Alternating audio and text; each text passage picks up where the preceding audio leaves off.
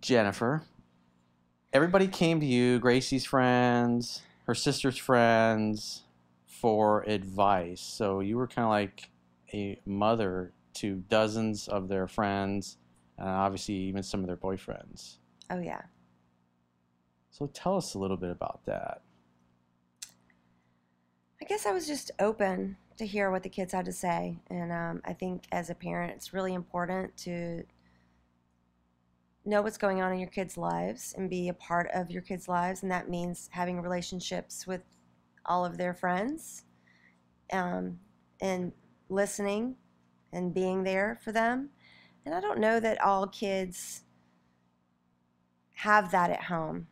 And I wanted to be that person that I could sit in and talk with them on their level. And if they had an issue, they could show up, and they still show up. I get knocks at my door, even though both of my kids have left home. I still get the phone calls. I still get the text messages, the DMs, the knocks at the door, the surprise visits. They know that I'm always there for a listening ear. Coach Jenny. Yeah. I mean, I don't know why. Obviously, because I let them know that I was safe and I was a friend and I had advice. I'm sure there are other parents that do the same, but I have a lot of them. And I consider them all my children. I treat them as such. I treat them with respect. Kids were raised to wait until the adults are done speaking to talk. So you gave them the ability to be able to talk, and you were actually told them that they could listen, or you would listen to them, and that, like, kids usually don't get that because they're told to just be quiet. So you, like, matched their level and talked to them like they weren't a child anymore. I gave them a voice. Real advice, yeah. And kids aren't really, like, listened to a lot, and you actually listened to all my friends. And I don't know why that is. I mean, that just came natural to me, honestly. I wasn't trying to do that. I was trying to be an active part of my kids' lives, because I take being a parent very seriously. And if you want to parent seriously, that means you know what's happening in your kids' lives. That means you know their friends, you know all the people in their grade, you know what's happening behind the scenes. And you have to ask questions, and you have to be proactive. You have to show up and have those conversations with those kids. And I guess I did it. I started out as a defensive mom, making sure my kids were safe. But what happened was going undercover and asking these kids their stories and finding out what was going on. I ended up getting embedded in their lives, and they became my children. And that was just kind of, it unfolded in a way. And then Gracie would tell them, oh, you should talk to my mom. Well, I wasn't very good at helping those people back then, because I'd never been in a relationship before. And they would ask me for advice. I'd be like, I don't know. I've never done this before. My mom works for a relationships coach. You should talk to her. Life coach. Life coach. Well, most of their issues were relationships. Well, and some of them were relationships. I had a couple of them move in with me through the years because of life and home situations, for sure. But for the most part, I would say it was relationships.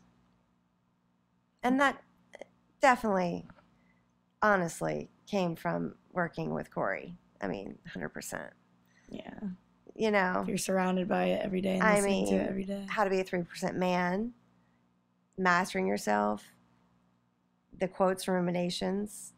I mean, these are valuable books with a lot of content.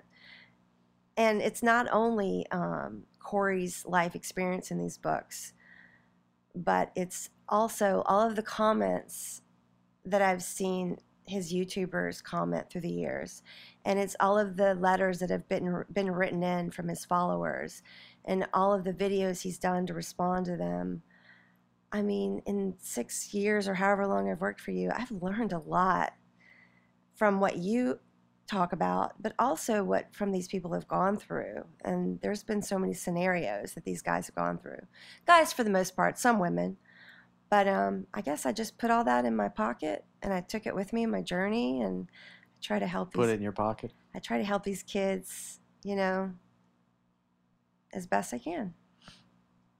And I hope that I told my kids that pay it forward. You're going to do the same. Every time they say, thanks, Mom, you're a great mom, I say, you're going to do the same thing for your kids. You have to. You will.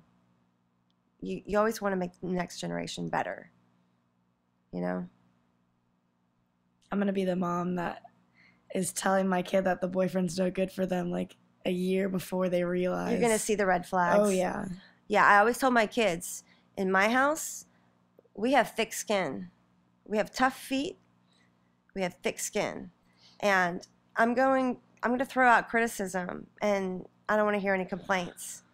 Too honest sometimes. If you walk in her room with an outfit on and say, do you like this? She'll be like, no, don't like it. But hey. But I appreciate it. But where do you go for an honest opinion? You, always. And you always know you're going to get honesty, right? Mm. Do you want to turn to your friend that's going to just gas you up and tell you look great no matter what? Or are you going to go to Coach Corey or your mom and get the facts, the truth, the dirty, honest, this is how it is? Because sometimes you just need to be told, like, this is what's going on. And it's real and it's raw. But man, that's a wake-up call sometimes, right? I mean, you think about these guys that write into you. And it's just like, oh, you're just like, oh, come on, man. Like, come on, man.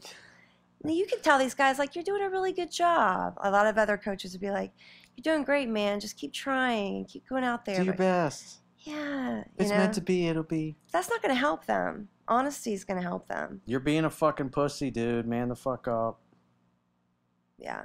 You got to be brutally honest with people. It's what's known as a pattern interrupt. So when you say something harshly or you just blow them up with radical honesty about what they're doing, they appreciate that. And when I do phone sessions with guys, I'll come right out and say, dude, you're being a fucking pussy. You need to man up and do this or do that. They thank me for it. They appreciate it because, and they say, everybody in my life is telling me, oh, it'll be great. It'll work out if it's meant to be. And I tell them the way it really is. If the chick that they're with belongs to the streets, I'm going to tell them. And they appreciate that honest opinion because then they can see what they're dealing with and then make an informed decision that's right for them. That's going to help them. Yeah. Yeah.